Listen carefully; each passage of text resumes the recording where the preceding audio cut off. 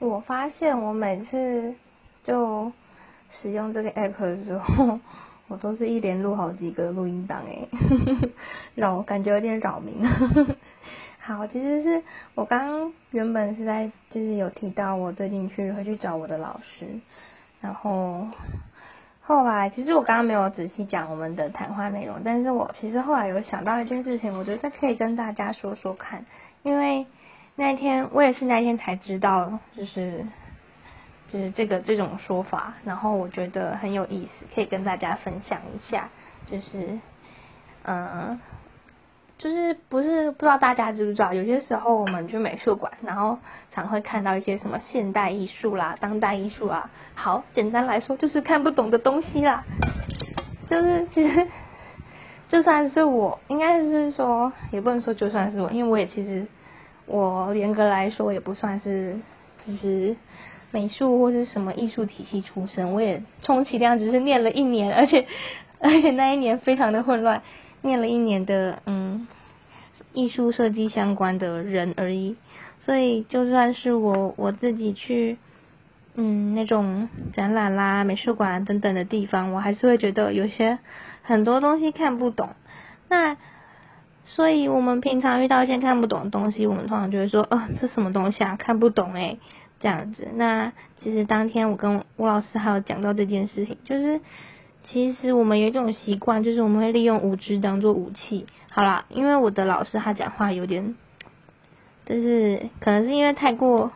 精辟嘛，所以会有点犀利，所以可能会听起来有点不舒服吗？我自己是觉得还好，但如果有人听起来会太不舒服，就先说抱歉。其实就是也不是说真的是怎么说？那应该是委婉一点说法好了。我老师的说法是，很多人会把无知当作武器，就是看到一个作品就说我看不懂啦，给我看这干什么？这有什么用？等等之类的。但是其实也有很多人就只是真的对这个作品保持疑惑，就是因为我也常常会有看不懂的情况啊。但这个时候其实我们不用急着先告诉自己看不懂换下一个作品之类的。其实这些作品这些东西是绝对永远不会有人真正100%完全理解作者想说什么。像我老师他自己也有做一个作品，然后他说有一次他就看到有一个像是家庭主妇嘛之类的女性，就是在他作品面前站了很久，然后泪流满面。后来他那个女生就过来跟我的老师，也就是作品的作者本人来分享他自己体悟到的内容，就是他非常激动，然后泪流满面的跟就是作者分享。可是我老师发现他讲的内容跟他自己做的东西的就是理念完全不同，完全没有这个意思啊。所以但是其实对于创作者来说啦，我觉得有一个观念就是你的作品做出来之后，我不知道我的老师是不是这个意思，但我自己也理解是这个作品做出来之后，它可以给予很多人去自由的去与他要不要选择共鸣这种感觉。像我的老师他就常常会问，他以前在就是美术馆之类当导览员的时候，或是介绍的人的时候，他就会问就是来参观的人说，你们最久可以在一件作品面前待多久？就是这句话的问句就是说你可以就是把作品当做一本书，那你可以读这本书读多久这种感觉。因为其实大家都会知道大家都知道文字可以写诗写文章，但其实作品无论是视觉的或是音乐的，其实他们也都可以写诗。所以像是录像艺术就是录影片等等，或者影片啦、影像剪接之类的这种出来的作品就是录像艺术。好啦，其实我不是讲的很精辟，人家就不是科班出身，不要要求我。反正就是像是录像艺术或是摄影作品，其实就很像是用影像去写一首诗那种感觉。那你要怎么读这首诗，其实都是你的自由，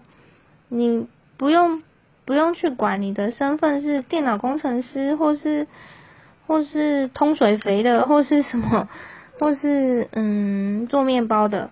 大家都可以去盯着它看。讲白话一点就是这样。所以就是觉得可以跟大家讲一个说法，就是以后如果看到一件你看不懂的东西，你不知道他在说什么，其实你也不用急着去理解他在说什么，它就是一个东西放在那边，一本书，一段文字，只是用影像的方式去呈现，或是视觉的方式去呈现。你可以去用你的眼睛，去用你的触觉，去用你的感觉去感受这个作品到底想跟你说什么。不用去想说我一定要理解到作者在讨论什么，什么女性主义，或是劳工权益等等之类的，或者是看到一个作品，然后乍看之下你以为他在说女性主义，或是年轻人的什么嗑药、什么颓废之类的感受，不用这么片面或是这么暴力嘛的去断定这个作品在说什么。其实你可以花更长的时间去体会一下它。这就是我想说的。但是其实也有现在很多作品其实根本就不是不知道他在讲三小的东西，就是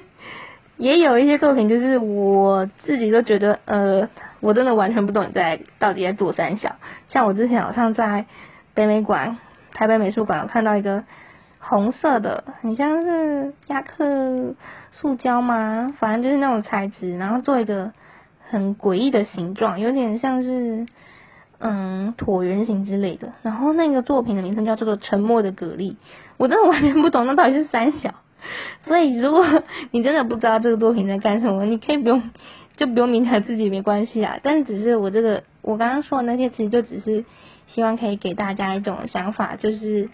下次如果再看见一个新的作品，然后你暂时还不懂他在说什么，但是你如果愿意的话，你可以去体会一下究竟他为什么他想要表达什么。就不用去寻求什么真正的正确答案，每个人的就是生活经验之类都不一样，那你当然可以从中感受到的东西也不一样。有些时候其实艺术家也不知道自己到底做出来这个作品还隐含了多少意思。大概就是这样咯。因为其实我老师还有跟我讲，这比较像是针对创作者本身的说法啦，就是你做一件作品做完之后，其实你要给别人去看，然后给别人去共鸣，给别人去就是接触，而不是你就做完然后就摆在那边，然后你要让你的作品去跟观者互动，这样子它才是一个完整的作品。有人去跟他共鸣，有人去跟他对话，然后进而再回馈到创作者身上，然后你再进而去更进一步延伸你创作的时候的脉络，然后更进一步，下次呢就能够更精准的，就是刻画出你可能做作品时想表达的东西。大概就是这样咯。所以希望大家下次看到什么奇怪的作品或是有点兴趣的作品，可以在它前面多待久一点也许会有不同的感觉，反正就当做读一首诗嘛，或是读一小个片段的小说，这种感觉。我会不会讲太久啊？我再讲一个好了。像我老师他说他有个录像作品，她就是一个小女孩在一个黑黑房间里面，那个房间它有一个它就是一个窗户，然后在那个影片好像有8分钟吗？就是前面7分钟50几秒，通通都是一个那个小女生就躲在那个窗帘后面，然后就在那边，没有任何的就是跳出来啊，或者跳舞啊，或者走动啊，或者说话，就是非常的，就是你可能观赏人会觉得天啊，这我到底在看什么？就这么久都没有任何动静，所以很多人就是其实根本看不到1-2分钟就会走开。那有些人就会问我的老师说，那你这个作品到底在讲什么？他说你没有看到，其实我已经忘记老师说什么了，所以我现在讲有点哩哩啦啦。反正总而言之说有啊，我有在说话啊，在那个最后的最后，大概影片快要结束的时候，那个小女孩有动了一下，然后有一片糖果纸掉了下来，你有看到吗？然后这时候就会有很多人跑回去看，看到了。所以这个作品到底在表达什么？这其实是我老师他的说法是，就是这是一个让观者跟里面的影像里面的人去感同身受的一个作品。就是你在这8分钟内，你跟那个小女孩一起站在那个地方，然后站久了你可能会觉得脚酸了，然后想动一下，然后会有点局促不安，然后可能会觉得不知所措等等的这些反应，通通都是他这个作品他想要表达的东西。会不会太过抽象？好，反正就是我觉得就是讲艺术嘛，我也真的不知道艺术是什么东西，但我觉得大概就是这种让你去仔细思索一下平常你不会去想的一些东西，就叫做艺术啊。对，大概就是这样。好啦，先到这边为止。希望我待会不要又忍不住又发了一个新的录音档。就先这样，拜拜。